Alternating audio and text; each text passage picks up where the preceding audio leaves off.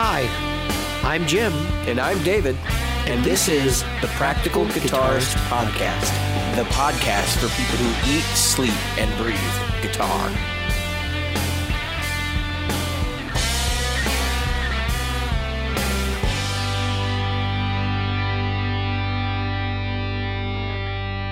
Hello, Jim.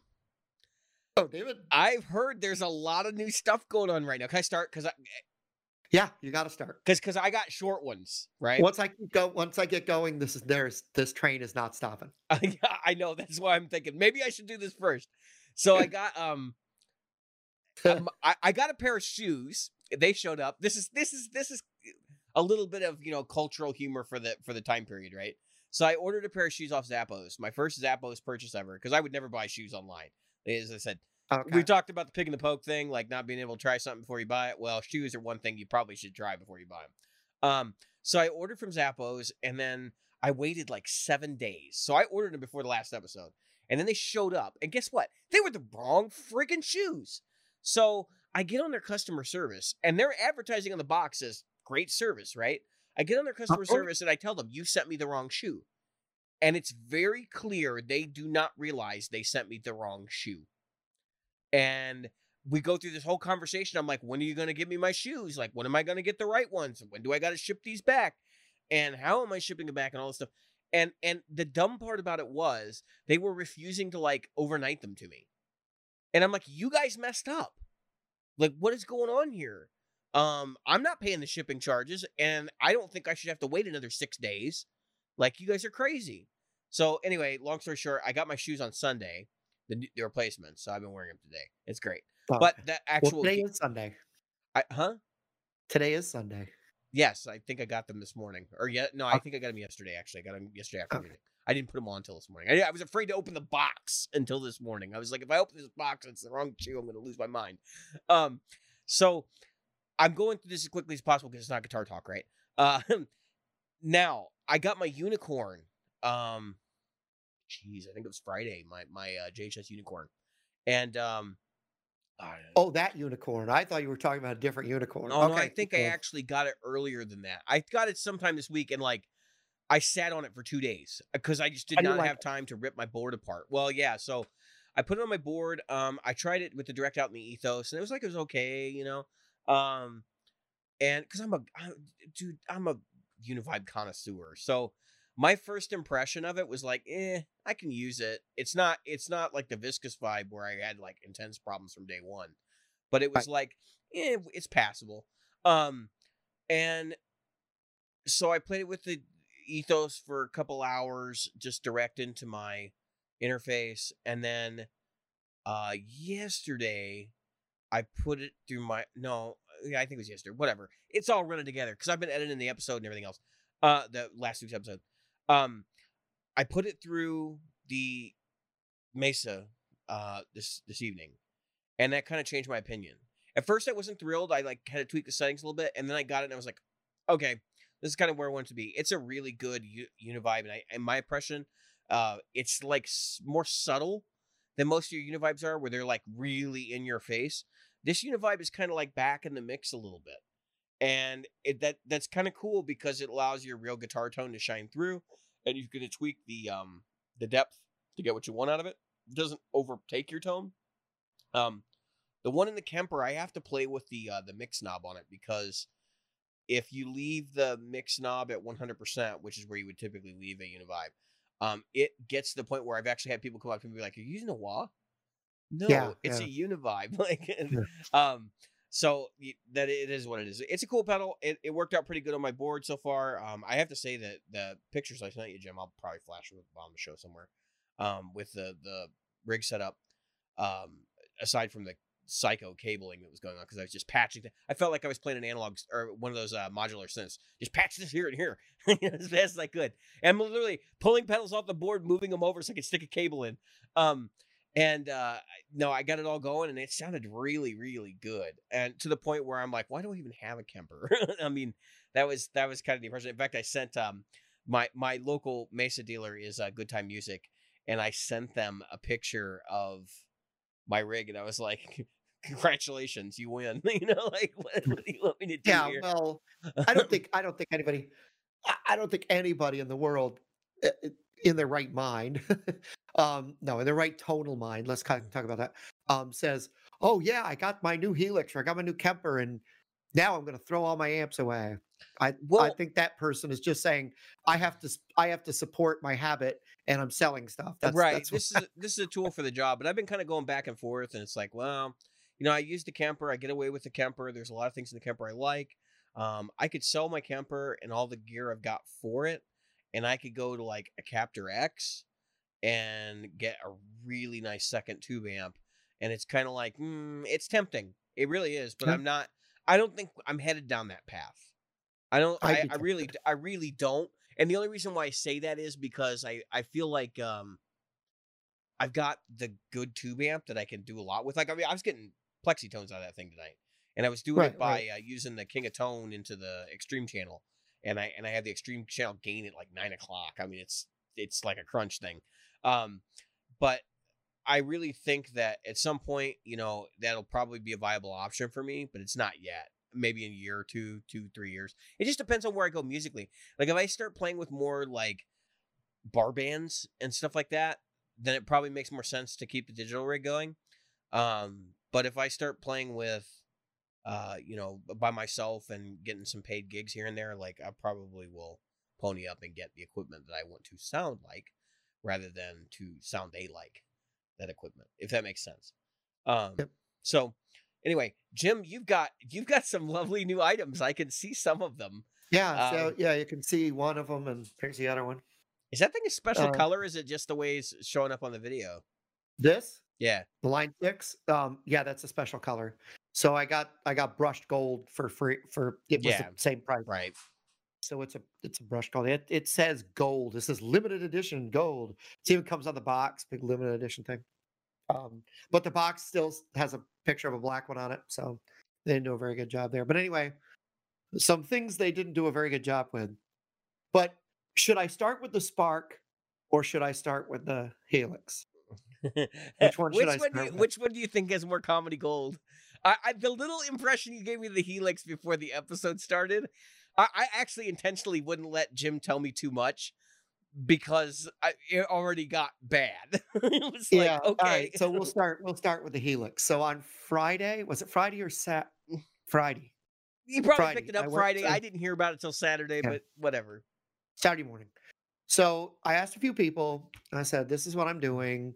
I said, "I know what David's going to tell me, and I can always go back to that, but I need some other input." So I asked a few people, and they said, "For what you're doing, it sounds like you're more Helix than Kemper. Give the Helix a go." Okay. So and they said, "Are you stuck in the Helix if you get it?" I said, "No, I'm not even stuck with a stocking fee. I got 6 months to bring it back." So long story short, I buy it, I bring it home. I know that I'm going to have to connect it to the computer and upgrade the firmware. So I said, well, I may as well have my dinner first, eat dinner, sit down to the Helix, hook it up. Mm. All right, blue screen of death. On the Helix, First thing, boom. No, on the on computer. on your PC, yeah. I'm like, what? Disconnect it, reboot the computer, works fine. Uh, hook up the. Now, of course, I've downloaded and installed the drivers. By the way, I forgot to say that part. Yeah. Nowhere in any of the documentation does it say about known issues. One known issue, which is all over freaking the internet. Once I googled it, I'm like, what did I do wrong? I'm installing the drivers. I'm reinstalling the drivers. It's going to blue screen of death. Haven't I'm we going already into talked about their manuals and their lack thereof? I'm going to registry edit. I'm freaking pulling everything that says line 6 out of it. Registry. Line 6, line 6, line 6. I don't even care about history in my documentation file. Pull it out. Throw it away. I go, I bring up blue screen of death. Anyway, I Google it. Simple thing. This camera, I'm pointing to you, Mr. Camera. Logitech has a thing called G-Hub. And if Yeah, G-Hub is running, I know about G Hub. G-Hub, yep. If G-Hub is running and you connect the Kemper, or I mean the Helix, known issue, all over the internet, crashes, blue screen of death. What are the odds? What are Yeah. the odds? What are the odds that someone has a Logitech camera? What are the odds that someone would have a Logitech camera? I don't know. No, Maybe that's how I'm saying. Like, what are the odds that your video camera hardware would have anything to do with the Helix? no. It's just that software, that new G Hub software. All right, so all I had to do was stop the G Hub software. The camera will work with it. I just can't run G Hub software, which is the controller software, for changing the Right. coloring and everything else. All right, so that's fixed. So then I go, okay, time to upgrade the firmware. Okay, and it says go to 2.9, then 2.92.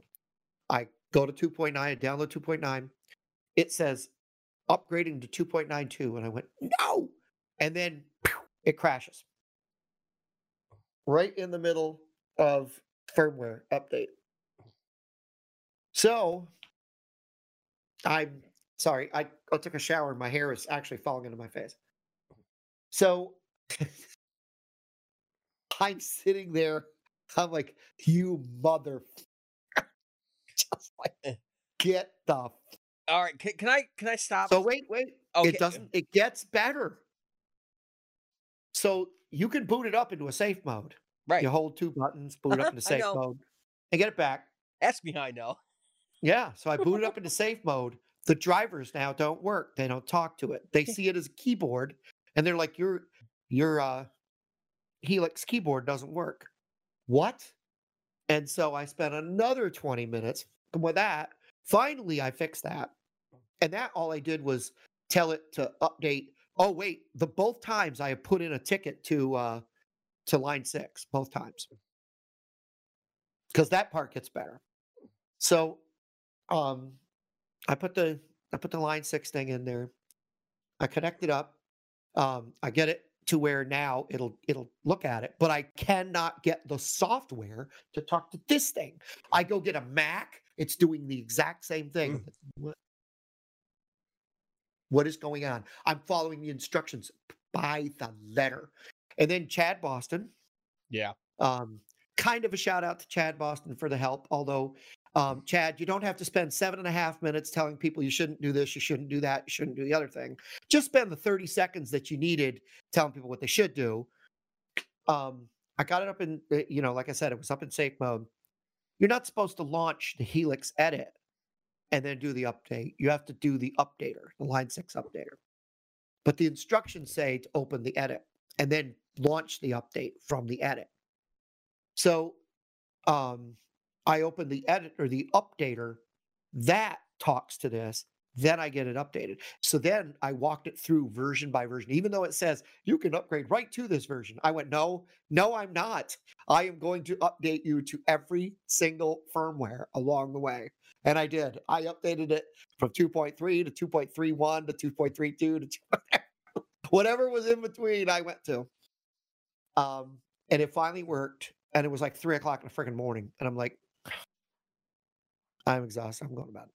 Not one He guitar hasn't played lick one note. played. Did you even patch in a guitar at that point?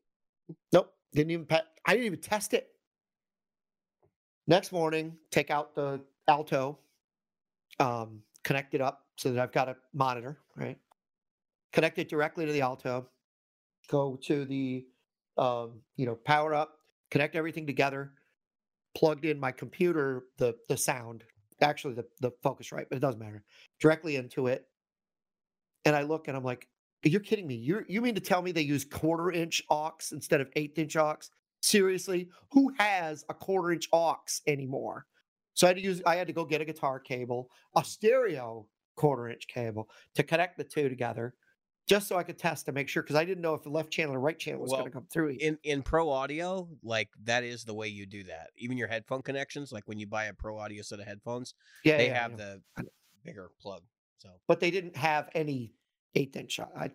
They didn't give you, like a lot of them will give you the adapter. Yeah, usually get it with the headphones. That's yeah. So I find a 1/4-inch stereo connector, which I had. I hook it up, fire it up. Okay, making sound. Okay. Um, so then I pull that out. I'm like, okay, hook up the guitar. Okay, makes a sound. I go to start using the built-in patches, and as you know, built-in patches They're suck abysmal. bad. They are horrible. They're embarrassingly bad. It's almost like they never expected anybody was actually going to look at them. Line 6, here message to line 6, and I'm sure that I'm not the first person on YouTube or a podcast to say this. Your patches suck. Suck. They're horrible. Even the clean patches are terrible. So it's almost like they put them together in like with a bunch of 10-year-olds listening to them. What do you think? Oh, they're good. Can we have bomb pops now? I mean, it's like I don't know what's going on. I think it was just to like, it's like keyboard syndrome, right? So when you go, if you ever been keyboard shopping before, if you ever looked at synthesizers, like the ones that have all the shiny, bright, blinking lights are usually the ones that sell, and they're usually also the least powerful. Yep. So I go to build a patch. So I go to the user selection. You know that there's 8 groups of set lists. So I go, all right, I'm just going to build a set list of my own. So I go into the first patch. I build a patch. And I get done building the patch. And I see it on the Helix. I'm like, okay. All right, I'm messing around with it a little bit. So I say, okay, I'm going to build the next one. So I go to the next one. And the first one disappears. It's gone. And I was like, it just happened. So did you click save before you moved on to the next? Okay. And I push the next. I go back. I rebuild that from scratch. I rebuilt that so many times that I had it memorized. I had all the settings memorized. Finally, I hit save on the device instead of in the software because I'm using HX Edit. Because I want to use the computer. That's the whole reason. Is it saving it on the computer directly? Because I know you can do that. I did. And you know what it did? It saved the empty bank. I don't know how. Oh, interesting. And yeah. And so it had the right name. Yeah, see, I never messed with the set lists. I always just made like patches, and then if I was going to build a set list, I would have then copied them into the set list. I saved it patch by patch. That's what I was trying to do, was save it patch by patch. After I created that patch 16 times, I saved it on the freaking Helix. I was like, all right, this. I hit save on the Helix. And that worked. And it worked. It saved. I have one patch. How many hours? So we're talking about a 3-hour process here to get one patch in there to work. Now, how long did it take you to dial in originally, though? Oh, geez.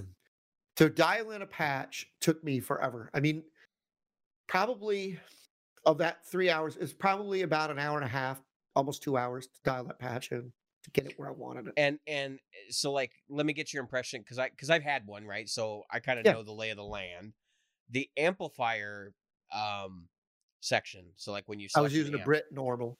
Yeah, but when you go in there and you're playing around with those settings, how many parameters does that actual amp have? Like 8, right? The real amp. Like volume, bass, middle, treble, presence. Right. How many controls are in the Helix? Yeah, like 16. Yeah. Ridiculous number. And how many of them actually do something? None. Okay, and then I want to get to the next part because I'm not done. I'm not done because it's so much fun. Now I'll explain why I'm going through all this because I've told you. I'll wait till the end here to tell everybody else. But so then I hit the mode button because I want to be able to see all my things laid out. You know, all my pedals laid out onto the buttons. Oh yeah. No. I have to assign them all. Yeah, you have to assign them. You know what? I quit for now. I have done too much. This is way too much work. I'm done. Oh, the assigning is easy. Oh, I know. But I was like, you know what? I just spent 3.5 hours or whatever messing around with this freaking thing. the wah pedal and volume pedal are the same. You got to do a thing. Yeah. I was like, you know what? I'm just done messing with it. I'm gonna mess with it later. And I never went back to it. Well, so for your reference, when you do go to assign the foot switches, if you touch Yeah. them, they're capacitive. So Yep. all you have to do is have the effect highlighted, and then touch the foot Yeah. switch, and then it comes up a little menu, and then you can click assign. So you don't. It's Yeah. not like super complicated, but I get it. Like, you spent 3.5 hours doing what I did the first time that I started messing around with the Helix, which was dialing in something that was not really all that usable, probably, and then Yep. just like, okay. I mean, sound quality aside, because like at this point we're not really even talking about what And it we're not. sounds Yeah, like. we're not there yet. We're not, because you haven't really had that much experience with that. No. But the user No. interface, people talk about how great the user interface is on these products, and I just laugh because I'm like, the Helix is like so far from being a good user interface from my perspective. And even the Headrush, who is, they says, the king of the user interface, it's Oh, yeah. crap. It's not any better. It really isn't. I sat in the store and played with the Headrush for 2 hours, and I was like just now scratching the surface. Even though it's a touchscreen, of like, okay, so this is how I do this and this is how I do that. So I really do understand where you're coming from. And it's so easy, especially in the GUI. It is so easy to unassign something you just spent an hour, like the King of Tone, right? I dropped a King of Tone. Yeah.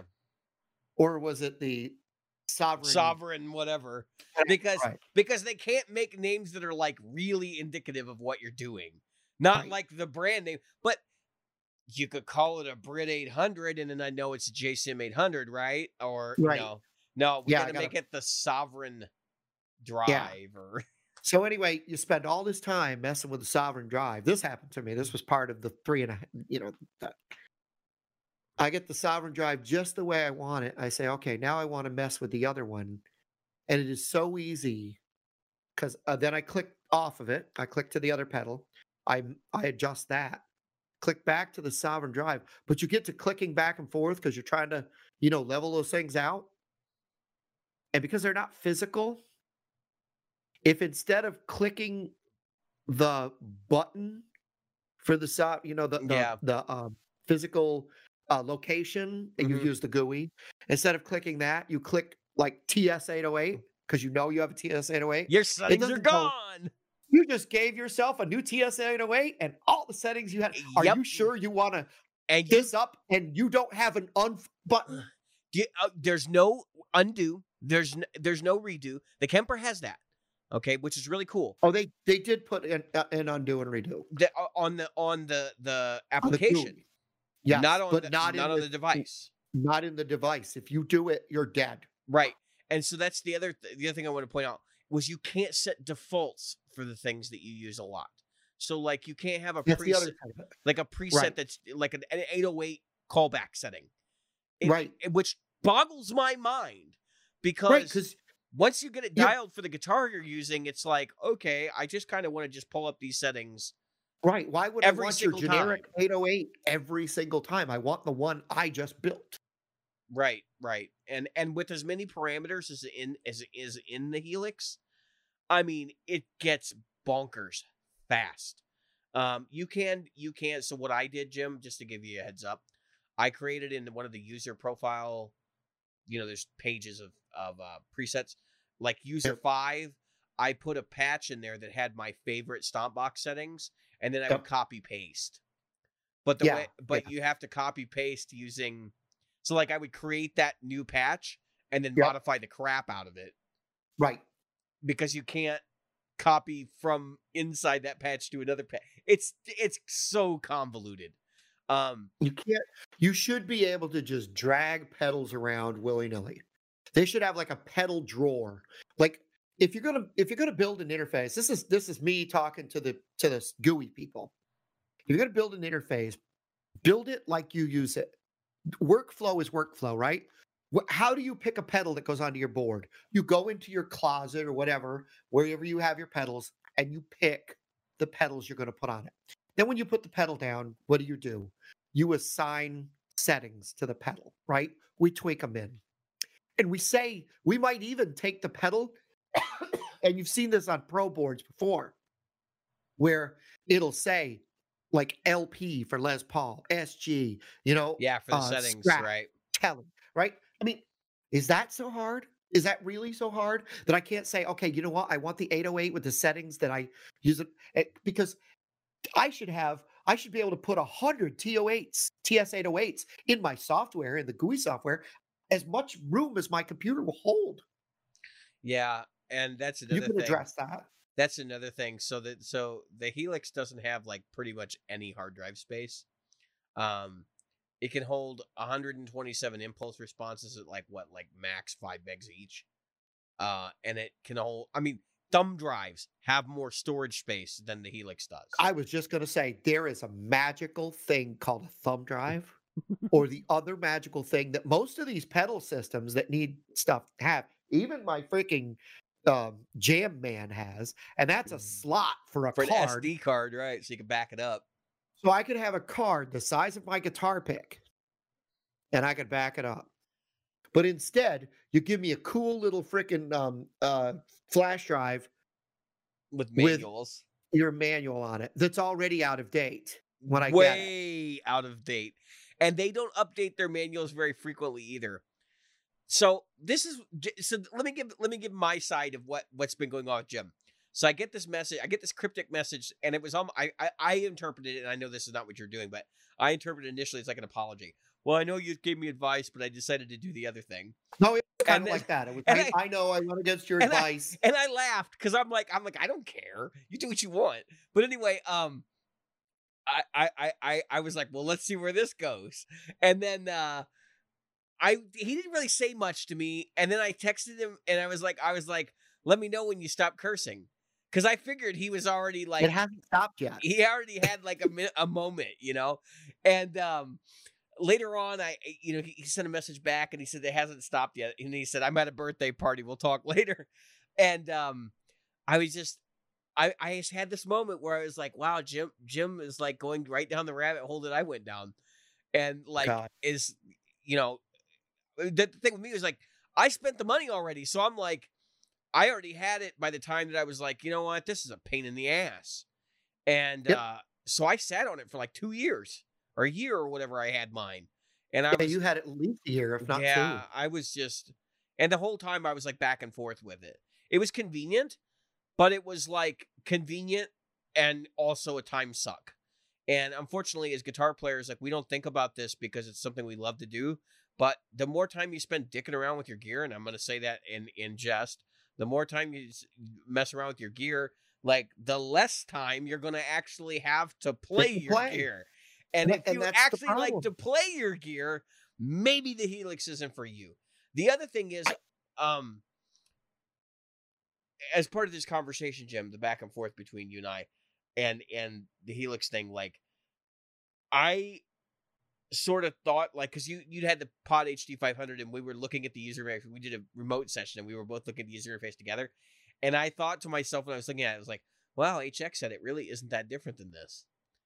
And then he tells me he's buying a Helix, and I'm like, uh-oh, this is no good. So I'm not surprised to hear any of this, but I'm also surprised that it's as extreme as it is. we're supposed to get some Helixes in stock next week. You mean Kempers? So, I'm sorry, Kempers, yeah. Supposed to get some Kempers in stock at Guitar Center at the warehouse. Right. So if there are some, and I'm not satisfied by next week, you're going to be taking a long, hard look at it. I'm gonna ditch it, and I'm gonna honestly, Jim, for you, it may make more sense for you to get the Captor X and just use your amps and go direct. Well, okay, so here's the problem. So we're not supposed to have amps on stage. So get ahead and just stick it on the floor behind you. Well, that's it. So the band I'm in is supposed to have no amps on stage. So I thought about that. I thought about just buying a Bantam. Yeah. And going that. Or even I wouldn't buy a Bantam, but I watched several videos on that amp because Robert Jackson posted his, and I honestly thought like, wow, it sounds okay for $150, but I'm like, yeah, I don't know that I would necessarily. But all right, so I want to put my position in perspective because this is me in the band. So the other guitar player is using a Tone Lab SE from Right, 2002. which a lot of people think that those are pretty good even now. No, I yeah, I'm just personally, I'm I'm not on that side, but I get it. but I'm just saying that so he's putting pedals, real pedals, into a Tone Lab SE, which is his whole rig. He does not have an IR on the other end. His amp and Well, cab's yeah, built no. So the Tone Lab has cabinet simulation in has a it. built-in cab sim. Yeah. And Now, so he's because when you flip it to PA, there was used to be an old switch, you'd flip it to PA mode. So he's got it PA mode, and so it's emulating a 2x12 or a 4x12 or whatever it's emulating. is it the tube input one? Yeah, that's the one Okay, that's got the that's why he's running pedals into it, because if you so that was part of the allure of those for a lot of people, was that, oh, I can right. run pedals into it because the I had input one. stage is going to clip nicely instead of clipping I like had crap. one. I bought it back when it was $600, Yeah, 650. they go for about $200 used, which is pretty impressive given that they're an out of Given date that like half digital piece. yeah, close to 20 years old. Now Now, per, I'm just the only reason I say that is because, in all honesty, and he's not listening, so it's okay. His tone is terrible. you could So have saved a buttload of money though and just gotten a fly rig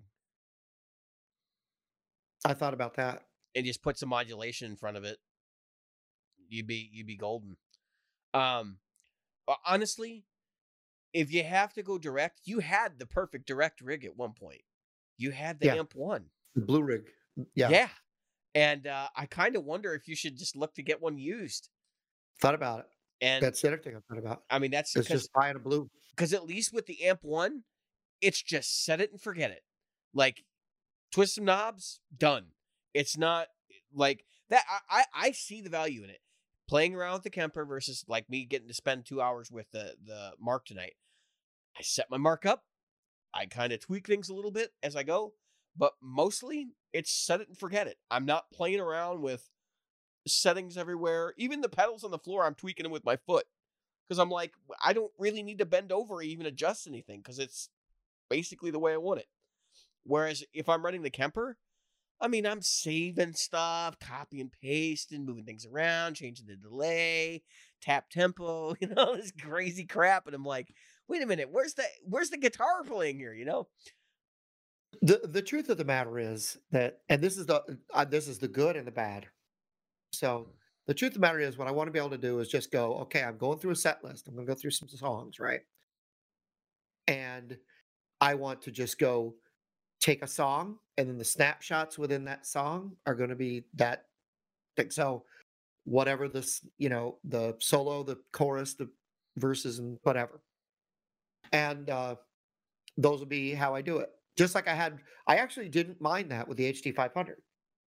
The problem with this is not the amp. Remember, with the HD 500, I had the blue.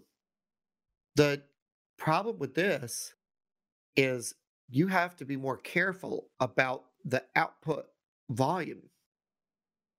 You know that, right? And Yeah. so, yeah, you've got Remember to how I think, bitched okay, about it not having metering? Do you know how yeah, I would meter it? I'd run it into my DAW and I'd pull up a VU meter and I would look at the LUFS volume rating and I would play yeah, for 2 or 3 minutes and play some song, the song I was going to play, and then I would sort of know and it would be balanced.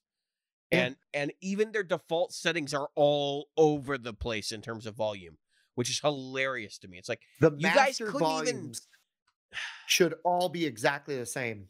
Yeah. Exactly the same.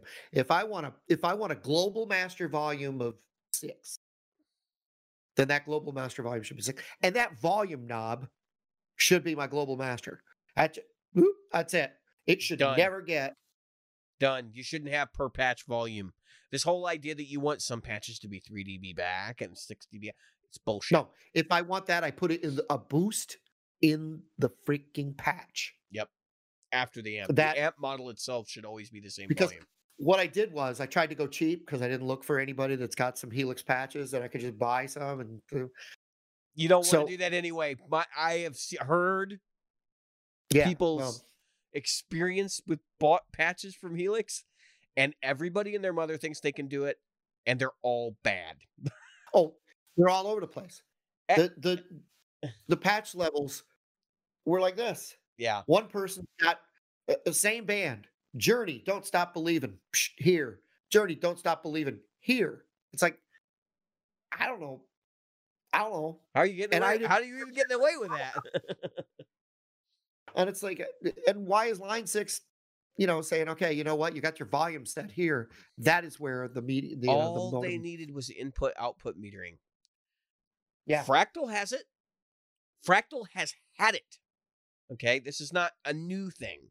They had it before the Helix came out. Yeah. And the Kemper doesn't have monitoring or like volume levels like that. But when you do the profile, it sets it for a unity volume. So unless you've adjusted it, it should be basically the same. Right. And I know that that's a big difference. What I really want to do, I mean, the truth of the matter is I just want to find, like, I hate to admit it, but at least in the beginning, I just want to find 2 good amps, a clean amp and a dirty amp. And I could build a patch for dirty stuff and a patch for clean stuff. And I should be able to, you know, do those where the one patch does everything. I can add and subtract my pedals just like I would in real A life. virtual rig. Right. Well, A I have a virtual rig. whole episode, I think, where I discussed the virtual rig problems with the Helix, but That's where I want to go with it. And if it can't get there, then it's not usable to me. the problem is, so the amp switching virtual rig thing, like I had issues because you couldn't exclude certain pedals from the snapshot. So you could use snapshots to turn on 2 or 3 effects, like for given, it's like say verse, chorus, bridge thing, Yep. where you could have it programmed out and then you hit one and you stay. Everything has to stay on the same patch because there's a gap, like a 1 second delay between switching patches. So Yep. you have to build them this way. So if you're gonna have two amp sounds in one song, you're gonna switch with a snapshot, and it's gonna turn off one amp and then turn on the other one. But the problem is you can't exclude pedals from that and have them on or off independent of snapshots and stuff. Like there's some weird global stuff. They were supposed to add that at some point. I don't know whether they did or not. Yeah. But I haven't tried that was a yet. deal breaker for me because I finally just got to the point where I was like, you know what? If I can't just build a rig in here and use that all night long, this is not what I want to use. And supposedly they fixed that.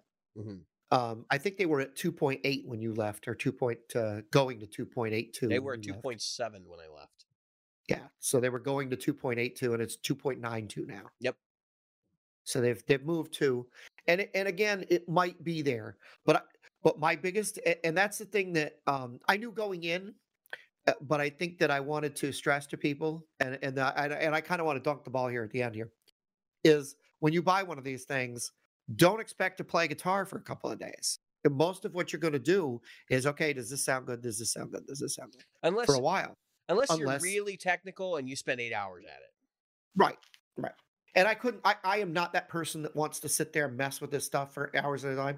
I had a birthday party to go to yesterday. Well, I think part of your issue is that you started out with the computer side of it. And I didn't. You know what I did? I sat, cross-legged on the floor and twiddled the Helix. And I think that's, if you want to get up to speed, don't mess with like the software updates and all that stuff fast, unless you want to just make sure you have the firmware updated. That's what I did. So, yeah, I haven't done anything else. But again, we'll see. We'll see what happens. So to finish things off, after I got done and I was so frustrated, this afternoon I'm looking at my email and I got an email from Line 6 because I closed both my tickets because now I don't need their freaking help. I didn't need their help. They didn't give me any help. Oh, they finally reached out to you? The thing reached out and said, your tickets are closed. How did we help? How did we do? Not at all. They didn't do a thing. Why do you have an automated system? Your automated system isn't even smart enough to know you didn't get involved in the tickets. That was the other message I wanted to mention. So Jim and I had another message where he sent me back and he said, "What models are good in the Helix?" And I said, well, there's like 2 of them. I was just kind of joking, like half joking. Yeah. And then we kind of went back and forth. And I mentioned that the King of Tone was a really good drive in there. And so then I sent him helixhelp.com, which is an independent manual run by community people Right. who use the Helix because they don't have a pilot's guide that explains to you what each thing is modeling. No, they have a pilot's guide for the GUI, and that's about it. The biggest thing that ticked me off is this.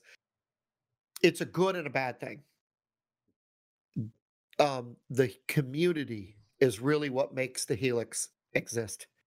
I don't think if it wasn't for people who are steadfast, I hate to admit it, Chris Taggart, but he's in there.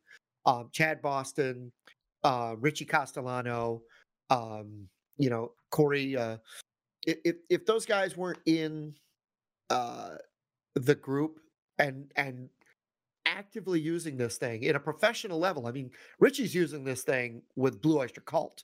I mean, so if you're out there and you're doing this stuff, professionally, um, Corey uses it for Shania Twain and uses it for other people. Richie's using it for. But that's their job. It's not like they have a day gig, right? Right. And I'm sure they've got some people helping them tweak some stuff. I'm sure that Rich, what's his name, Rich, from Line 6. Yeah, I think they get some assistance from Line 6 directly.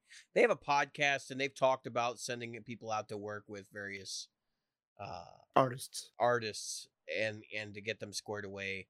And you know what really ticked me off? You know what else really ticked me off? So Pete Thorne, right after I put this thing and set it up and did all this work, Pete Thorne does a video with Line 6, and what does he show that it pretty much and now you can load IRs to it. I can't believe it. The new HD Pro. Yeah, the Pod Pro. You know you what? Could put IRs on. The Pod Pro might be an option for you. Although I would not use the Pod Pro. I mean, that's not. I want the control. Like if I'm going to go down the software product, the magic of being able to do digital is to have control over every single parameter that you can want. Right. If you can't do that, it kind of doesn't make sense to me. So, and you want to be able to look at, if you look at my real pedal board and then you look at this pedal board, I want the same number of pedals. Yeah. And if I'm throwing an amp and an IR in there, I just use two slots. You haven't gotten to the software limitations of Helix yet, have you? I haven't had to. Well, what is it, 18? It isn't. No. So you've got the two processors, which are the two lines, right? Yep. And then you can have each one has its own amount of DSP. So if you put two King of Tones on one line, you're basically done. Because that model requires a lot of horsepower. So it's hit or miss. You don't know until you've done it. So you're going to find out real quick that there are limitations in Helix that make it real fun. There is an ultimate routing, and if I can remember how to do it, I'll tell you how to do it. But basically, that's how you get 2 amps with completely independent signal chains, where you can have different signal chains going into the amps, different signal chains coming out of the amps, and you can either split them or run them in mono. And so the way you switch between is just silence one. It's a whole thing. But somebody came up with this routing to get the most out of the horsepower because it doesn't. All right. So the Shark chips that are in it, when they came out, like probably 7 or 8 years ago, they were freaking stellar. But the problem is that Line 6 has used them to the point where they're like full to bursting, basically. And they didn't give us enough signal processing power. So all I can say is you didn't wait for Helix Squared. So that's a real problem here. Yeah, I don't think that Helix Squared is going to come out anytime soon. It could. I think it's right around. I think it's right around the corner. To be honest with you, that's my luck. I wouldn't be surprised if in the winter, 181 days after I have this thing, that's when it's going to drop. I'll bet you Winter NAMM 2021 or thereabouts, because we may not have Winter NAMM, will be Helix Squared drop date. I wouldn't be surprised at all, because all of their that's in my 6-month term. All of their competition has now exceeded what they're doing. And they have not launched a flagship product in that line. I don't think they're going to replace the entire line overnight. I think you'll see the Helix Squared 2.0, whatever they call it. I think they should call it Squared. I think they should pay me a bunch of money to do it. I think the Helix, the next iteration, will come out, and then they will do the line 1 NAMM at a time until they get down to the Stomp. And the reason for that is they don't want to update the Stomp right away because that's their cash cow. And they know that when that thing comes out in 2023, July 2023, it'll be a big deal. So, because everybody's going to be waiting for it. The Stomp was on my radar. The problem with the Stomp that I had is just what you said. It doesn't take pedals well, so now I have to worry about doing what I want to be able to do inside of a Stomp. And I don't mind doing what I want to do inside the Stomp. My biggest problem is 3 buttons. I don't know that I was just going to say, I don't know that it doesn't take pedals well. I've heard that like the AD converters are different, but I've heard, like you said, that the 3 pedals is super limiting, and you only get 1 line of DSP in the Stomp. Yeah. So you're already like, you're going to eclipse that almost immediately. The Stomp is a Swiss Army knife that you put on your board to work with the pedals you already have. It's not a device you buy to be the be all end all one-stop shop. And in your case, you would have to tear apart your boards and redesign what you're doing around the Stomp. Yeah, around the Stomp. Which is funny because it's a $600 device you have to redesign your board around. Yep. Whatever. So there's that, and then there's another toy behind you that we can't see because your chair's in the way. Yeah, so I'll move a little bit. Our listeners in. So there's the Spark that lit a fire under Jim's rear end. Yeah, the Spark. So I ordered my Spark in June, and I fully didn't expect it to show. Is it worth $100? Yeah, it's worth $100. I'm just saying that because of the ad from last week. Yeah, so it's worth the money. So it shows up. First of all, I've been checking my thing every day because every week they send out a thing. The Sparks are gonna ship. Sparks are gonna ship. Sure. You can track your Spark on this webpage. Mine has not shipped. According to their webpage, mine has not shipped. So I get this UPS thing. This is what's funny. I get this UPS email or a text that says UPS, this tracking number is coming to your home, and it'll be there on Friday. I'm like, oh, that's weird. I said to my son, I go, did you order something that's supposed to get here Friday? Oh, yeah. I ordered something. Is it coming UPS? Yeah. I said, okay, because I thought maybe I ordered something, but okay, it's your thing. Sure enough, his item came on Friday. And then I look and I see Positive Grid in the outside of a cardboard box. Positive Grid, what the heck? So I'm like, oh, it's my Spark and my bag because I paid extra for the bag. Did you? I opened the cardboard box and there's a Spark in there. I'm not mad about that. It's right there. Set it up. Looking for the bag. Open the box. Looking through the box. Nothing. No bag. Now I talked to John Bott because he did the same thing. Our show listener, John Bott, and he told me, he goes, my bag came separately, but they came on the same day. He said, but I was, he was one of the first people. So maybe that's the item that is going to ship in August 12th to the 20th. I don't know. But mine still says it's shipping. I may get a second Spark with a bag. I have no idea. We'll see. Seriously? Like, Positive Grids can't seem to get anything right. Well, they could, yeah. So, you could put the bag is back. Is the bag back ordered? Is the bag back ordered? No, they're waiting on it from. Yeah, that's probably exactly what's going on. They're waiting from the slow boat from China, China, or People's Republic or whatever. Well, these are built in China, so. But it's just ridiculous that I'm still waiting for the simple part, the free T-shirt, so to speak. I paid an extra $30-something for the bag. I better get the bag, right? All right. So, you've used it? Okay, so the Spark was a little bit better as far as turn it on, usable tones. I had a complaint with it. What is that?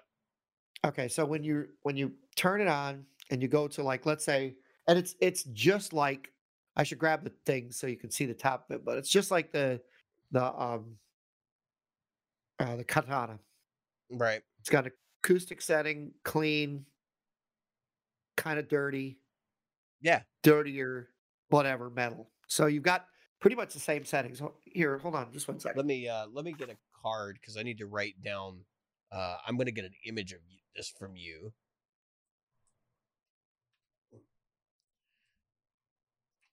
So dang it, I'll show it to the camera too. But it's got so see it's just there. got modes. Yep, all those modes. All right. Am I showing the right end of it? Yeah. Yeah. Yeah. So it's got acoustic bass. So you got a bass settings, so you can play bass. Clean, classic, crunch, high gain, metal. So it's got one extra mode that the Katana doesn't have. That's bass. You've got your, your standard bass, treble, whatever, your delay, reverb, and modulation. Okay. You can go into the software. You can set it up. You can download the app, which is not named what they tell you it's named. Okay. So they tell you right here on their paperwork. What's it called? What does it say? Download and install Spark Control app. The Spark Control app. It is not called the Spark Control app. Let's look at my iPhone. Print screen what you show me. When I went to yeah, I'll have to do that for you. When I went to get it, it is called Spark. Just Spark. And when I went to find it, it's actually not called the Spark Control app. That is a different company's thing altogether. So what that tells you is they didn't actually get the app registration when they had the cards printed up, and instead of getting new cards, they sent them out anyway. That's embarrassing. This is a software company. Positive Grid is a software company, and they don't know how to sell software. Let's just let that sink in for a minute. If you use this QR code, though, at least it got you to the right place. So they didn't have the name they thought. So if you do search for a Spark Control app, let's do that, shall we? Let's go into my iPhone. And we'll go into the App Store, right? And we'll click here, and we'll say Spark Control. Here's what's important. There are two Spark controls. Okay, neither of them. I don't know if that's focusing or not. One says Spark Control E, which is not it, and one says Perico Spark Control. Neither one of these is the Spark Control app. Those are the suggested. Neither one of them, right? And neither one of them takes you to the Spark Control app. Does that look like the Spark Control app to you? Nope. No, it does not. It looks like a remote for a Fire Stick. Okay. That's the other one is it's just some random thing too. I'm like, are you kidding me? You guys couldn't get this right? They couldn't name the damn thing right?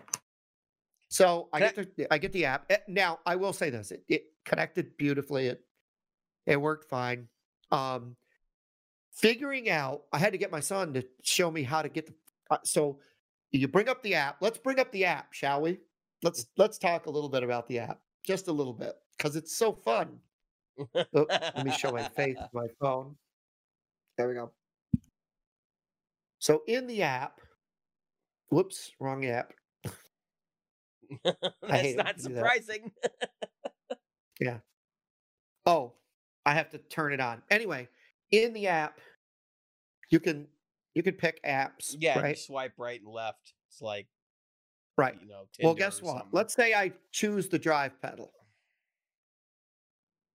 Okay. How do you turn the drive pedal on and off? How do you do that? What would you think you would do?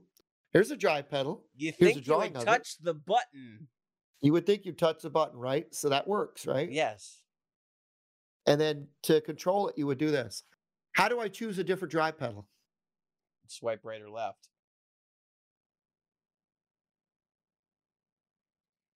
You swipe up. Nope. I guess you would hit it in the line, right? And you hold on it in the line or something. Oh, there you go. Yeah, you double Now, tap. ready? Now let's choose that one. Yep. How do I control it now? Do I double click it? No, you click the thing up top in the line. I mean, it's not So intuitive, but no, it's not intuitive. It's just a little bit of a pain in the ass. Why can't I double click? Everybody double clicks these days. do you know why this isn't? You know why this is not intuitive? Because this was an Why? afterthought. This was I how think do we so. make the cost of the hardware so cheap? We don't put a user interface on it. We let people use the user interface they have in their pocket. And that's bullshit. Because I'll tell you right now, in 5 years, when your phone just no longer launches the Spark app, you've got a paperweight. Yep. And the thing is, and that's a pain in the rump. The other side of it is, you can have as many freaking presets as you want in here. That is beautiful. Yeah. I do like that. I can put a ton of presets in here, but I'm only going to be able to load 4 to this. Which, I mean, are you really going to use more than 4 presets on this? No. It's a freaking practice amp. When are you It ever doesn't gonna weigh be anything. whenever you ever gonna be away from your amp when you're carrying the thing around? The other thing is, I don't know why you bought the bag for it, because it's never gonna leave your desk anyway. Where are you taking it? You know what I mean? Right. Unless I'm going to a party or at a friend's house and they want me to bring in a guitar, an acoustic guitar. And I mean, that's really it. That's it. I mean, the truth of the matter is, you're right. Here's another thing. This strap, this is mindful of like an 80s strap they would put on one of those. Remember the ones in the 80s when you would get a what do you call it that you put on your shoulder like this, right? a boom box, yeah. Boom box, right? A boom box. And what invariably happened to these? They broke. They broke right here because they're shitty plastic straps. This is slightly thicker than those. Slightly. I do like the fact that it's stereo and it's 40 watts and all the other stuff. Let's just say this. How loud is it? And it's fucking loud. It is fucking loud. It really does sound bigger than it is. It really does. If you've heard people say it sounds big, it does sound big. It does sound wide. They did a good job of making guarantee you it doesn't sound as big as that DSL 40 behind you or the Twin. No, because I can't get that thing up to a certain that thing is in the Twin. Oh, the Twin, blow it away. It's loud. Could you gig with it? There's no way. I mean, if you were a solo act in a freaking coffee shop, maybe, but no other way.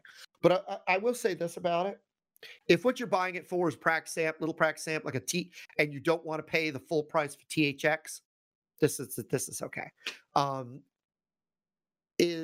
There are some things I haven't tried. That's why I want to put a video. I'll put a video together, and David's going to put that in here. I determined that the THR was the same price. The THR 10 watt is the same price. Right. This is 40.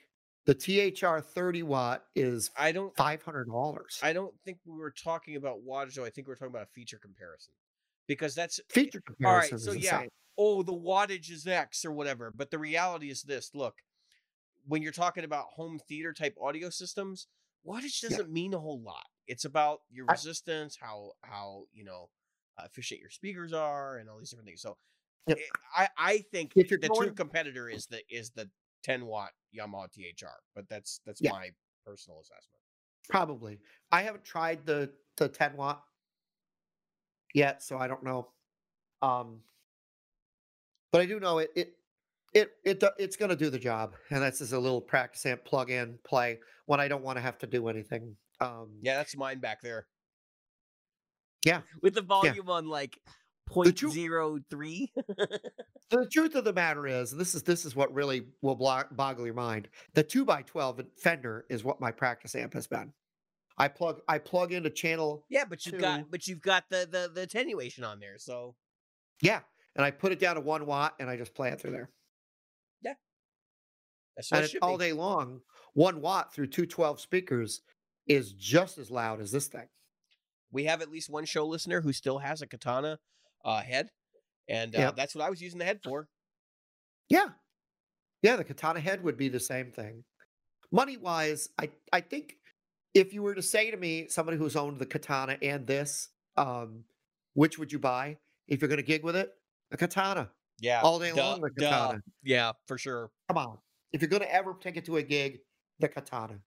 I don't care if you get the 1x12. Um, I'd buy the Katana. The Katana 50 is the same price as this, and you've got all the same stuff, but you've got a thing that you can take to a gig. You can play it.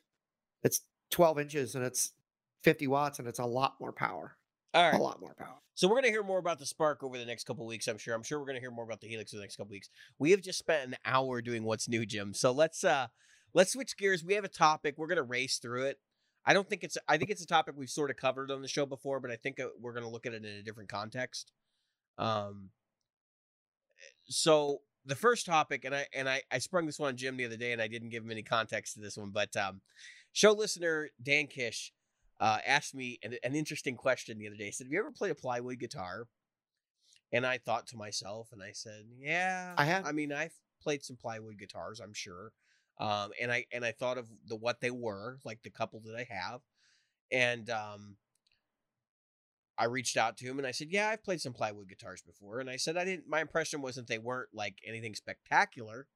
But I think the body has less impact than the neck, and the hardware has more of an impact than the body wood does. So that's a big component of this, right? My at least my thoughts on it. Obviously, you'll get the people out there that'll tell you, well, the body wood is 50% of the sound or whatever. And it's like, no, I actually don't agree with that. I think your hardware is probably 50% of your sound. I think your pickups are probably 30% of your sound, and then the rest is probably wood selection. So and glue, because that's another component, which it sounds insane, but there's a guy who makes very expensive high-end guitars, and his determination was that the glue you use on the fretboard is significant to the amount of treble response that you get out of a guitar. And he has this like crazy formula that he uses. But anyway,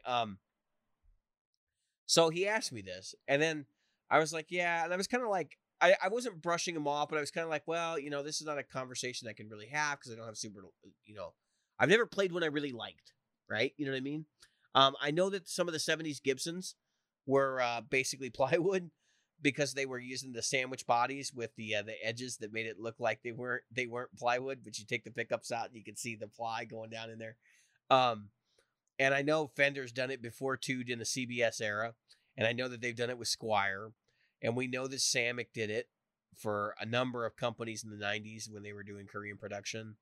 I know for a fact Squire's still doing it. Yeah, Squire's still doing it on certain stuff. The Bullet line is probably still, I'm sure the Pat guitars are, but the Bullet line is probably still. I'm pretty sure the Affinity line is still sandwich.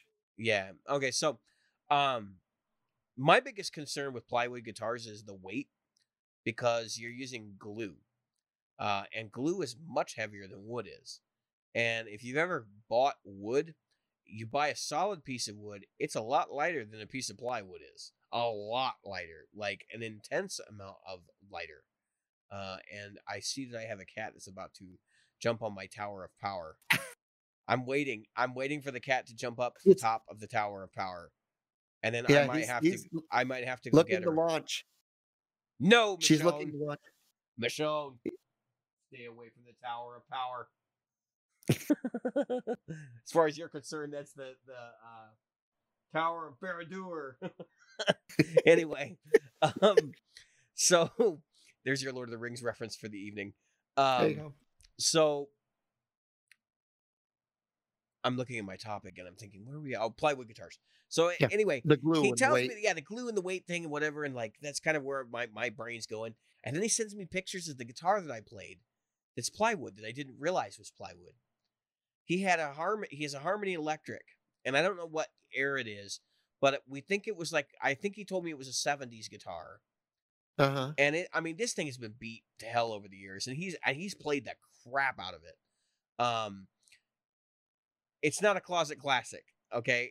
He at one point shot an arrow through this guitar, and he a crossbow bolt into the guitar.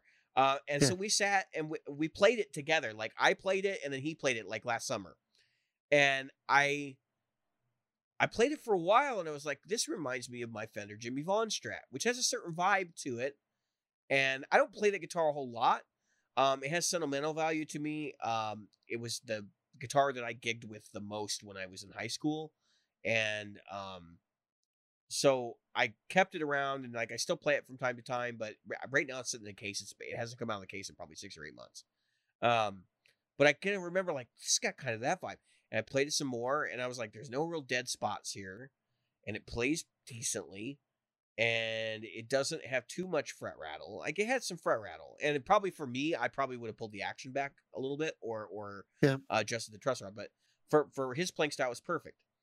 And I was kind of sitting there, and I was thinking like, it's not a bad guitar. And now he tells me it's plywood. So he just rocked my world, because to be honest with you, like I think that guitar is better than they gave it credit for just on the Harmony name. And then now he's telling me, and then he gave me the breakdown of like what the pickups were made out of, and because I guess he's I don't know what he's doing to it, but he's working on it. And he had pictures of it all taken apart, and the pickups are ceramic bar magnet, and I thought they were pretty good. They were beefy. They weren't like classic single coils, but they weren't super modern either. It's a cool instrument. Like it had an interesting vibe to it. So plywood guitars, and it's not too heavy either. So that's the other component. I think if it's done right, you can get away with it.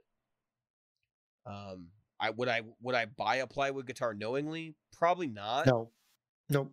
But I think it's just more of like a, hey, I'm gonna get what I pay for kind of thing. That's a 5-piece sandwich right there. Yeah. So I'm pointing for the people just listening. I'm pointing to my Gibson Flying V. Yeah. That is a 5-piece sandwich, and it's actually a lot more than 5 pieces. Yeah, The I was gonna neck say they used to be like seven and 9 pieces in some cases. The wings, there's 15 at least in the body, because it's a 5-piece sandwich center, and the wings are 5-piece sandwich, and they're separate. So that's 15 sandwich pieces. And then, of course, they're glued together with each other here in the center, to the center. Then the neck itself, which is a set neck, so there's another glue spot, is another 5-piece neck. That's a 5-piece neck that runs up to a 7-piece headstock. So basically what you're telling me is you're playing glue. I'm playing a glue guitar right there. So I am not putting down a freaking a guitar like that. Look, some of the greatest guitars that are hated by some and lauded by others, Danelectros of the 60s. There's so many plywood guitars out there. What did the Danelectros have, like a cardboard top or something? Yeah, Silvertone. Yeah. Come on. They're out there, and they're loved by a lot of people. I'm not going to put down a plywood guitar. Is it my thing? Hey, if you want to call that thing plywood, it's plywood, and it's already a much loved guitar by me and everybody that's played it so far. That's all my friends. My Les Paul, not plywood. My SG, not plywood, but it's barely above plywood thickness, right? I bought pieces of plywood, and that thing right there, I don't know how many pieces of wood are in that Strat. I mean, so hey, I'm not gonna put it down. I look at it this way: if you love the guitar, this is the thing, because we're about to talk about that on another type of guitar, so I don't want to go too deep into it. I just want to say, if you love a guitar, you love the way it feels, and you love the way it plays, that is the one for you. Do it. The only thing I want to caveat here. So we're talking about plywood guitars. I want to kind of define what a plywood guitar is. So plywood guitar is like a guitar that is assembled from other pieces and glued together. And it's a very basic definition, but I want to talk about the body specifically. Usually the body is sandwiched together, and they often try to hide it because they don't want you to see the edges are made out of ply. Now, there are different types of plywood. There's void free and there's voided plywood. Right. And voided means there's holes in it. Yes. And we're not talking about rate relief. We're talking about like literal holes where they don't compress the plywood together. They glue it, but it's not like they use a press to smash all the pieces into perfect harmony, right? Right. And in there, we're talking about a completely different composite. Yeah, I hope we don't have too many people. Yeah, I know. Yep. They're being real pains in the butt tonight. I really hope that no one in our listenership buys a voided plywood guitar, and I would think if you're going to get one, that's probably going to come from China. Okay. Because that sounds like something that would come out of Bad Cat Instruments, and I can say that because I own Shengzai. Okay. So anyway, this leads me to another show conversation that I had with one of our Patreon supporters, Stephen Conrad, and he approached me and he says, "What do you think of heritage guitars?" And I thought about it for a minute. Actually had to think this over because Heritage changed hands, right? So I think we talked about that. They now have a parent company. Heritage used to be independent, or like they were allowed to run themselves at least. And then this new company came in and they're looking to modernize and to bring some new life to the company. And one of the first things that happened was a bunch of people quit or were laid off because they refused to work with CNC. Okay. So that's basically the beginning of this story, right? So I responded to him and I said, Heritage makes great stuff. And I said, if you can get something of the right era, Heritage makes sense. It makes a lot of sense for a lot of people. And it also has to be a conversation about what are you expecting to do with this guitar. So this led me to the topic, which is when somebody comes to you and they ask you a question like that, with Heritage being what it is, my first inclination was to answer the question with, well, I wouldn't buy a new one because I'm not really sure if they're going to be worth anything. And on top of that, I don't know if they're any good anymore. Like they're not a proven track record anymore, right? Because they've got a new owner and it's been about a year or two down the road since they started modernizing. And so I'm sure the instruments are starting to change coming out of the factory, which means that you might be buying junk. I don't know. And I can't put my name behind that. However, I think given their previous reputation, if you can get your hands on one and you can play one and you like it, it's probably pretty good. And it's worth it. So liking something is always important when you have to answer that question, right? That's part of it. But I wanted to talk about what qualities we should be looking at. And I said 3 qualities, but I'm sure there's more. These are the qualities that I look at when I buy a guitar, and I think Jim can comment and we can, go from there. So basically what I said is the 3 things that are the most important parts outside of sound, because if you don't like the way the guitar sounds, why in the hell are you buying it?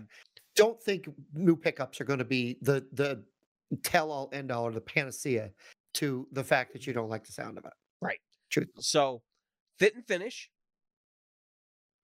used value, because every guitar is great until it's used and then you sell it. Every guitar is great until you don't have it anymore. And then you're like, thank God I got rid of that one. And need. So, and I'm not talking about once, and I'm not talking about needs versus wants. I'm just talking about like, what hole is it going to fill in your arsenal? And if you're a practicing musician, meaning you have like a gig or you're doing some sort of studio stuff, you have a need, right? Otherwise you're not looking, or or it's a want. And if that's the case, then this is probably a whole different other conversation, because then you're a collector, right? So fit and finish. Does the guitar, is it set up properly? Does it have good frets? Does it have a warped neck? Is the finish evenly applied? Are there binding errors? Are there paint errors? Are the screws drilled properly? Does the back plate sit flush with the body? All these different little things that can happen when a guitar is produced. Fit and finish is consistency. Like, so if I'm going to buy Heritage, I'm going to buy new Heritage, I want to think about all of the Heritage line being the same, meaning that they're all uniform. used value. So this is where Heritage gets sticky, right? So if I was to buy a Heritage, I have to be sure that if I'm going to sell it, I'm going to recoup what I'm comfortable with out of my investment. And Truly. for me that's usually 2/3. Yep. And that really largely depends on the price of the guitar. So if I'm gonna buy a $2,400 Les Paul, like I'd like to be able to get $2,000 out of it when I sell it, or so that would be Yeah. ideal. He's That would be at least. ideal, but you're gonna get 1,700. I mean, that's what you're probably gonna get out of it. So you're gonna take a hit, and you got to be comfortable with that hit. And even if I'm buying a guitar and I'm like, this guitar is for life, I have to be really, really cognizant of the fact that things change, It and might not be for life. it might not be for life. And then That's of right. course need. So I'm looking at dual humbucker guitars because that's basically what I need for my solo gig right now. I also think they work out really well for the kinds of things I'm doing with the cover band, and hopefully when the Rona ends, we'll be back doing that. And so that's kind of the way I would look at and evaluate an instrument. Jim, do you have other criteria, things you'd like to add? Yeah.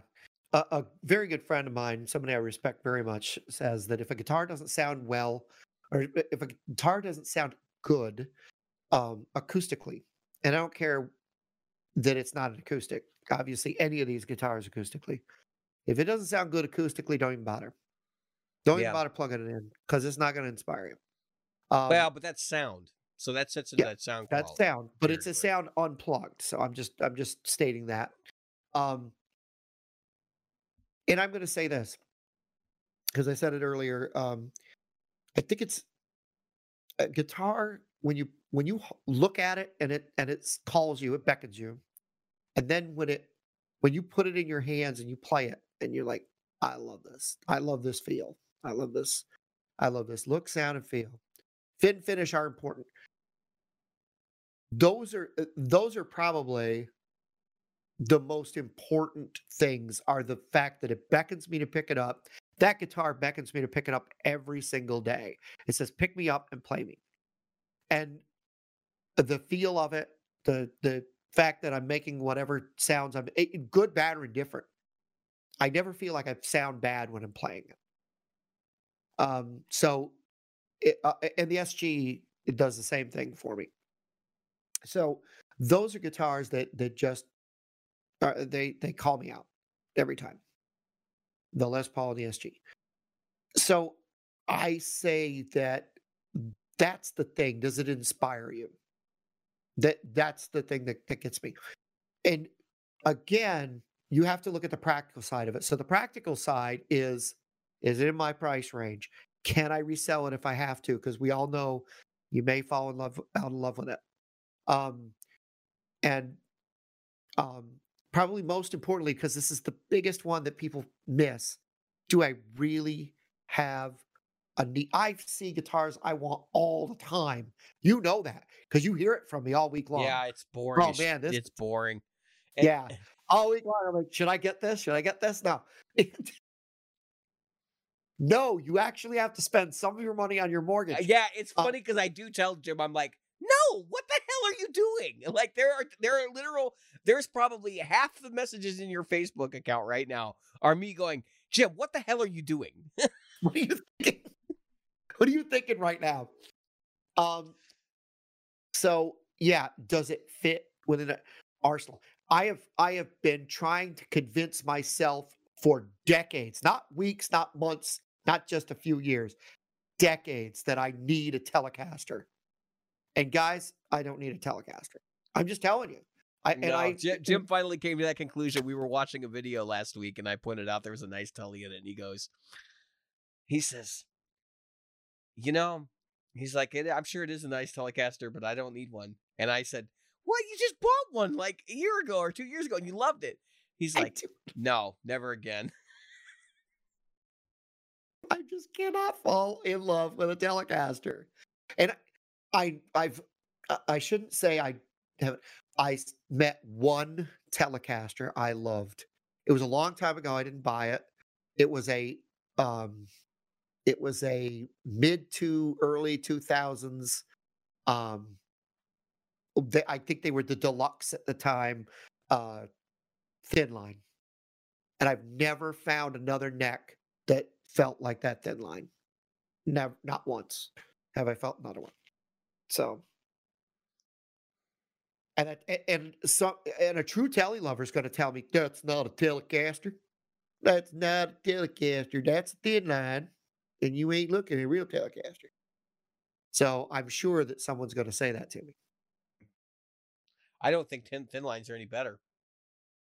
Yeah, that was the only one that ever called out to me. The All right. one Can thin I line. can I say something? Jim, you're a total romantic. And like this is appalling to me because I hear you talking about like that guitar's got to call out to me. It's like, dude, if I had to wait for a guitar to call out to me, I would never freaking buy one. Like that it just I honestly, like I'm so picky that it's no. For me, it's a tool and it's got a purpose. I like beautiful tools. I'm not afraid to admit that I like good-looking tools. But Right. the purpose drives. You're the romantic because it's the other way around for you. You have to justify the romanticism. I'm like the complete opposite. Like it has to have. I don't get romantic about it until it's like nailed a few holes in my wall. You know, like some nails into my wall. Like it's like a hammer, right? You know, or or drill, or you know, it's it is a literal tool. And so, this Kiesel, if you go back and you dig back in episodes, since I've got it here, if you go back and you dig in episodes, you'll hear me when I got the Kiesel immediately like complaining because I was having problems with my thumb going numb, and I'm actually still experiencing that off and on.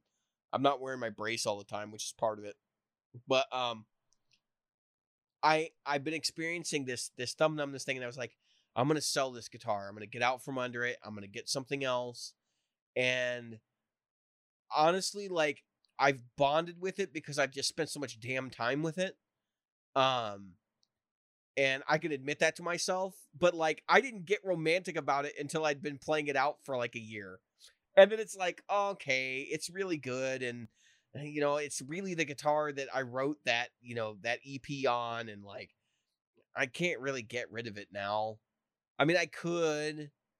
Honestly, I could, but I'm just like I'm kind of stuck with it at this point. You won't. I won't. I won't. Actually, probably You won't. won't in this case because if you've seen any of my videos, it's a really unique instrument, and I haven't really found anything that does what it does. But What's funny is when we see your videos now, you are playing that guitar. yeah. And all right, my romanticism aside, okay, because I do want to talk about that in a second, but my romanticism aside, why do you pick up the Kiesel? Why the Kiesel? Why are you not playing the G500 or the S500? I do. Well, so my songs are written around 7-string arrangements, and it's easier for me to just like stick with the arrangement than to like be the creature of anti-habit, which I do that occasionally, where I'll play my songs on the S500 or I'll play them on the Godin. But I think they have more impact with a 7-string, and so that's part of the reason why I haven't like fully converted over to playing my conventional guitars, doing this stuff live, and doing it around the house or whatever. But that's really the only reason. It's not because like it looks better. I don't honestly half the time, Jim. This is gonna make you laugh so hard when I pick up my S500 or my Godin. It's not because the Kiesel isn't available or anything. It's because the Kiesel is in its case, and I'm like, I really don't want to unzip the case. Here, I'll just grab this one off the wall. Yep, that happens to me. Well, because it's a headless. I can't hang it on the wall. So I guess it's the other one is this is another stupid one. Oh, that guitar has a strap on it. I'll have to find the strap to put on the keys. That I can't tell you how many times. The V doesn't have a strap on it right now because I'm going to put strap locks on it. Don't tell anybody. Yeah. So you're gonna drill strap locks into that? Gonna put pilot holes in it. Why don't you just use washers? It's so hard to put a washer back on every time I take them off to put it in the case because it's got a hard shell case, and because it goes into a hard shell case, I have to take the strap off. Yeah. And as you can see right there, I've got the washers. Honestly, that's one of the few modifications you can do to a vintage instrument that I don't think most people will complain about. Unless it's like museum quality, perfect, like 57 Strat kind of thing. Nobody's going to complain. Yeah, and it's not going to affect the tone. I'm more worried about it affecting the wood when I that pilot hole's got to be right. Anyway, I wouldn't. To be honest with you, I'd have my luthier do it on that one yeah, because I'm because thinking about it'll cost you it'll cost you between $8 and $15. Just have them yeah, do it because because he's going to set it up anyway. because at the end of the day, then you'll know it was at least done right. That's a vintage piece you got there. It's a 82 or something. Yeah, it's an 81. 81. And John would treat it with respect. So going back to the thing, I will admit wholeheartedly that with me there is a romanticism about picking up that guitar, the whole thing. For it's not even something that makes sense when I say it out loud, but I'm going to say it out loud. When I put that guitar over my head, I smell it as it goes past my face. I feel it as it goes into my chest, and I when I strum it, I can feel it vibrating.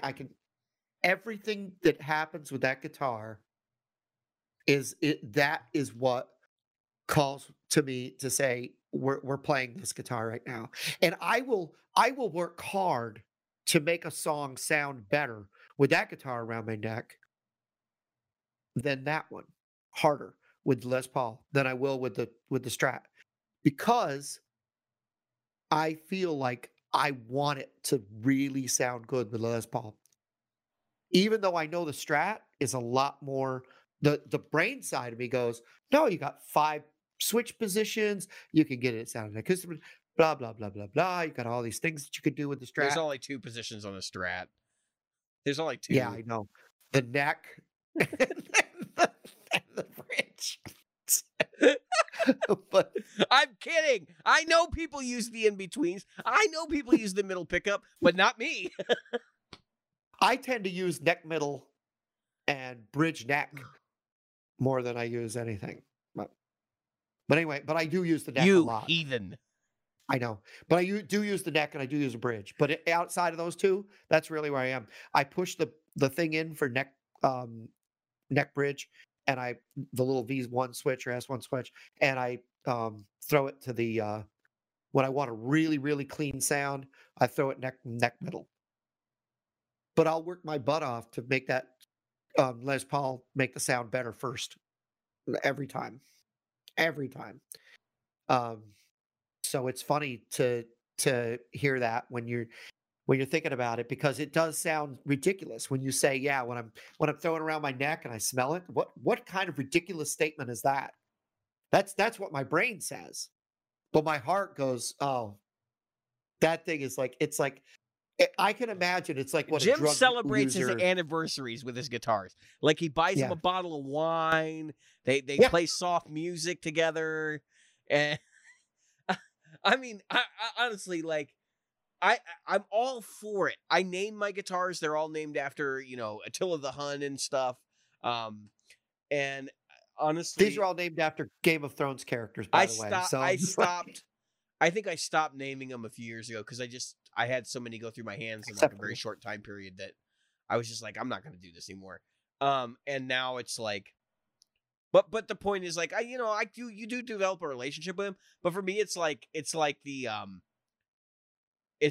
person that names their gun, like, come on, Daisy, we got to do this. Like, the soldier that names their gun in a war, like it's not necessarily like I feel any more attachment to them, yes or no. It's just like I got to have something to call it when I'm angry. Yeah. And I'm the opposite. I call it because I feel the love for it. Right. I mean, and I feel that bond with it. This one is Batgirl. That's not surprising. That not surprising, right? Tell Barbara that I miss my SG. So she's Batgirl. And this one is Daenerys. Really? But you know what this one is? Tyrion. Actually, the flying V2 should be Tyrion. It should be. but it's not. This is seriously. Oh, it's not. That's It's not. seriously That's not Lannister. that. That's not the Hound. No, it could have been the Mount. I thought about naming it the Mountain. But No, you need a BC Rich for that. yeah, the truth is, I'll probably one day I'll wind up with a Telecaster I like, and then I'll wind up naming that, the Hound, Yeah. because you got to have the Hound of the Mountain. Right. They You can't gotta have fight one with each without the other. other. Nope. So I'll have to get one and name it. I haven't got a name for the acoustic yet, though. Maybe What? I'll name it after that one person that was in Game of Thrones that was a musician, Ed Sheeran. Did you see that episode? Yeah, that happened, folks. If you watch Game of Thrones, that did happen. Ed Sheeran showed up, and they sang a song. Big So there's a little surprise. fan service for you. Yeah. Huh. But anyway, I have a romanticism about it. It's the same with the acoustic. When I pull the acoustic out, it just really, really resonates with me. And I picked that acoustic. I had a choice. I mean, you think about it. I was a Guitar Center with a couple of grand. I had a choice of a lot of guitars at that price point. Yeah. Well, When you can, here's go ahead. here's the interesting thing I think is interesting about this conversation, because we're all completely off topic, and that's fine. Yeah, we're way off. We're gonna stay off topic at this point because this is too good. You're talking about like guitars inspiring you, and I'm kind of like at the frame of mind, and I think maybe that's why I have a different opinion here, and why my whole like frame shift is different. The way I'm perceiving the situation is totally different. It's because when I play a guitar, it doesn't matter what guitar it is, it's my job to be inspired. And that means I have to pull from the depths of this is going to sound romantic, but the depths of my soul, and somehow make whatever piece of wood with steel or nylon attached to it. Yep. Basically, and this is going to be a terrible way to put it, but I'm going to say it anyway, because I think it's kind of sexist, but I want that guitar to be my bitch. Like that's that's the way I perceive it. It's like me and you. Hey, that can refer to a male or female. Right, well, I'm just saying like me and you are going to go into a room, and I'm going to tell you what you're going to do, and you're going to do it. And if it doesn't, then it doesn't cut the mustard. Like I look at it as like I'm leading it. Maybe that's a better way to put it. Like I lead the guitar. I'm Bobby Knight, right? I'm throwing chairs across the floor and choking players, trying to get them to play better basketball. Like that's what I'm doing. I was watching the NBA today. Yeah, so that's kind of my perception of this. Is that your impression is like, no, the guitar and I enter into a partnership. For me, it's like, no, it's a parasitic relationship. I'm gonna get what I want out of you, and you're gonna give it to me, or you're gonna get sold. Okay? Yeah, you're the lamprey eel, and it is the great white. Yeah, exactly. Where I'll sit down with a guitar and I'll say, okay, what are we doing today? What are we gonna do today? No, I'm telling it what we're gonna do today. Yeah, and I have no idea. I literally have no idea until it comes into my heart. It's like I'm sitting there. I'm like, what song am I going to play? A lot of people they'll say to me, I'll give you an example. Open mic, right? So I'll say, okay, I'm going to go to open mic, and I go, up there, and every week at the end of the show, I'm like, I've got this list of songs next week I am doing. And when I get up there, my guitar goes, no, you're not. We are doing these songs. And that's what you're going to do, because that is what I've inspired you to do. That's what I've asked you to do. So we're going to go. The guitar has told me, we are going to do that. And that's my freaky hippie side of me, that 60s flower child thing. That's me in a nutshell. It really is. I do have. Oh, lost your voice. I'm far away from the mic. Oh, there you go. I do have. Trying to think about the best way to word this. I do have sometimes where I kind of question, like, are me and the guitar going to be able to do this together? And where I make decisions about what I'm going to do. But it's definitely me in control. The other component, I'd say with that is, I definitely think that as we become more familiar with one another, the lines blur between whether it's me or the guitar. Like that's the kind of esoteric way to look at it. Because the guitar stops being a road bump. And that's basically what it is. Like I want my guitars to not be road bumps. I want them to enable me to use the best of my physicality and the best of my mental ability to be able to do what it is that I want to do. And so that is, again, that's that tool mentality, right? Like the idea that you want an ergonomic tool so you don't tear up your hands, and it's all about facilitating me to be the best that I can be. And so that doesn't necessarily mean, technically, right? Like obviously I'm into technique, but it doesn't necessarily mean it's a technical conversation. It's often one that is best tool for the job. So like if I'm trying to play some dirty rock and roll, like maybe I'll use P90s, which we got a set of those to give away. And I gotta get that. I actually am sitting right here. It's the volume knob that I have to install so that I can then put the pickups in and do my A/B test. We had company this weekend, so I wasn't able to do it. But otherwise, it's probably gonna get done this week. I'm hoping. Hopefully, the office doesn't burn down and I can actually get some stuff done. Yeah, I mean that's basically what it is, though. Like I think about things in terms of decision making instead of like just kind of letting things flow the way that they should go. And I know that's like the popular creative thing is to like a stream of consciousness and all those kinds of things. Like that's not the way I operate. It's just not the way. Like I think artists can be both. I think they can find the right time to when to open up the stream of consciousness and be I want to say at one with the universe, but like to be open-minded about what they're doing. But I think vision is very important. And I think vision for me is like, okay, here's the set list. And how are we going to make it as good as we possibly can? And hacking that out and sussing that out and practicing it mercilessly for hours on end, trying to come up with the best possible way to have the best possible moments in what I'm doing. That is probably why I fail sometimes. Because I sit down with the instrument and we play. And yet I was supposed to learn 5 songs for the band this week. We right? all And so fail. That's I don't I want to say Jim's saying something bad or admitting something wrong here. We all fail. I have and I failed failed. and crashed and burned many a time. And I will continue to crash and burn. It's when you realize that crashing and burning is how you get better that you know how to proceed. Now what's funny is every single I don't own a lot of tools. I know that sounds ridiculous. A person that owns a home and has a car and is 50 something years old and is, don't you have tools? No, I only in the last few months, we're talking since May, have I bought a toolkit. Like with a powered screwdriver Yeah, and right around the time you got the pressure washer, right? right. And so I never owned a pressure washer in my life. I own a pressure washer.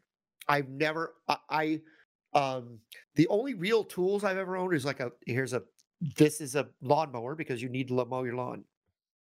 And and my choice of lawnmower is like, okay, does that lawnmower look cool? I mean, is it like Yeah, it's an aesthetic choice. yeah, I put just as much on aesthetics as I do with the thing. And yet you would think that that would be the way with my car. Anyone who's been in my car knows that is not the case. I treat my car like crap. I don't wash it. I don't wash the inside of it. I finish a bottle of water. I throw the bottle behind me until there's too many bottles and I have to throw them away. It looks like, it's terrible. You should be ashamed of yourself. Though, I am ashamed of myself. But now people don't bum rides from me though. So that's a good reason to do that. It works. They're like, "Oh, I got to get there. I'll ride with somebody else." You better have that thing clean when I come. Yeah, it will be. I'll have it detailed. And since I bought the pressure washer, it's the first time I've literally washed the car on the outside. That's the first time. Um, so, but to my point, what did I choose for tools? I went to Lowe's and I said, "Wow, that DeWalt set looks really cool." And it's like $400. It was on sale from like $900, and it's yellow And and for as black. little as he uses tools, he should have bought Ryobi. Probably. And I bought the 20-volt max Yeah. thing that had all the stuff in it, right?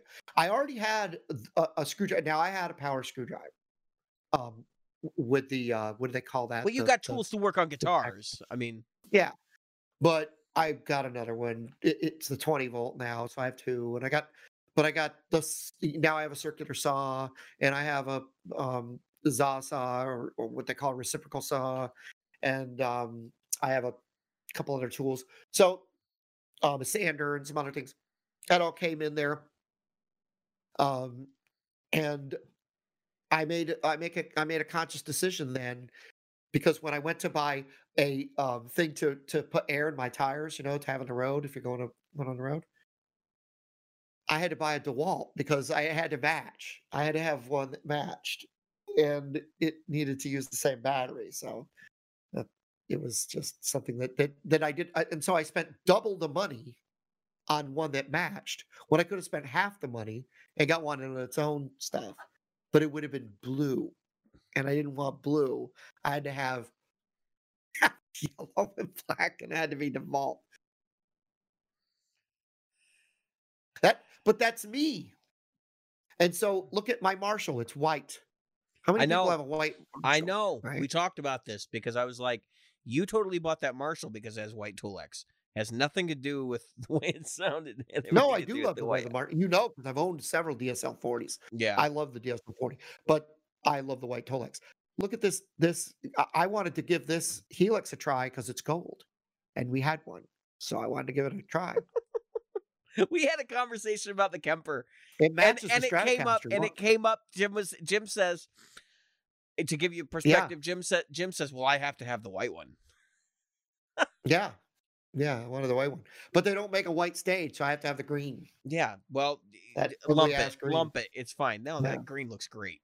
Shut up. It doesn't go with anything I have. You know what's ugly? You know what's ugly is this color combination on this Analog Man beer koozie. Yep. Did they give you that for free? Yeah. Yeah. And not because At I least- remember the show, but because I waited forever to get a King of Tone. At least he included it. Yeah. And that's the other thing. I wish they would make these in wood colors. I need to Come get a on. hat. I should get an Analog Man King of Tone hat. An Analog Man hat. I should, because I got multiple Analog Man pedals on my board. You should. And honestly, like, if my wife wants to get me something for Christmas, I'll just tell her, just go to Analog Man and buy me something. Yeah. Like, yeah. in all Get a honesty, hat. like, everything I've got from him so far has been great. Like, other level great. Can you remember when I this is going back in time, but when I got my Sunface, and I think a FaceTime called you or something. You still and I was had like, your Helix when you got your Sunface. yeah, and I was like, listen to this thing, and it was like a drive pedal, and I was just sitting there like, this is the best fuzz face I've ever heard, and of course I owned several at the time. They've all gone now. Yeah, which reminds me, this is another video I need to do. It's Jason Fuzzmonger's pedal, and I got to get back to him. I've had this thing for over a year now. I'm just so behind on crap, man. We are terrible at this stuff, but we've got to put our foot down. Yeah, we're trying to get things more consistent. If you didn't see last week's episode is the first episode where we started flying in extra material into the video episode. So it's video enhanced. If you're a podcast listener, you'll get to hear it. You might miss some of the visual content. You can always go to the YouTube channel and you can actually watch the video and skip to the timestamp, because I'm going to start timestamping as much as I can.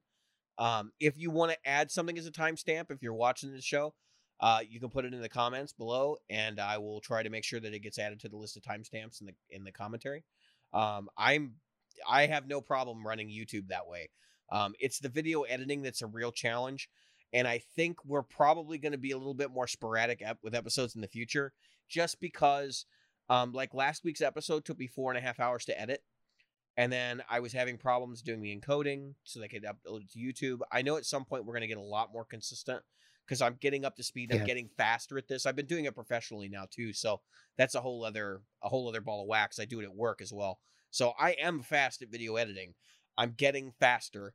I know that at some point in the future I'll have the edit time down to an hour or two, but right now it is abysmal. So the episodes are going to be sporadic. I'm just warning everybody. It's just the way it's going to be for a while.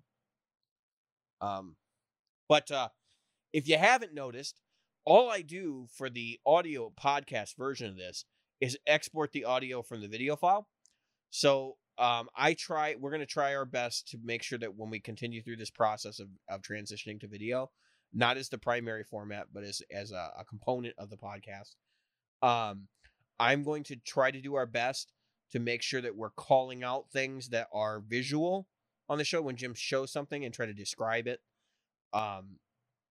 And maybe we'll even start doing screenshots in the show notes of the actual video content so that people can see it. And I think actually another thing I'm going to do is in the podcast notes, I'm going to start putting the YouTube video link because I do end up uploading the YouTube video first and I keep it private. So I get the URL that's going to be the link, and then I can copy that into the episode debut and publish them both at the same time. And that will allow people to be able to jump back and forth pretty seamlessly. So I'm hoping that people are enjoying, as we go along, enjoying the video content we're adding in. I think it's important, and hopefully you guys are. I did an experiment this weekend, and my experiment was I uploaded the YouTube video, and I left it up for a day before I put the MP3 up.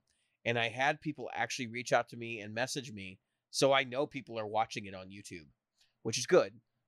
We do have analytics. I can see people watching. I just don't know how many of our regular show listeners are watching it in that format, and that's kind of what I was looking for, because I knew I posted in the group, "Hey, the video's up," and I know we've got subscribers too. We're hovering around 100 subscribers. Please subscribe. If you watch the show, subscribe, like, and subscribe. It's not that hard, folks. And share it.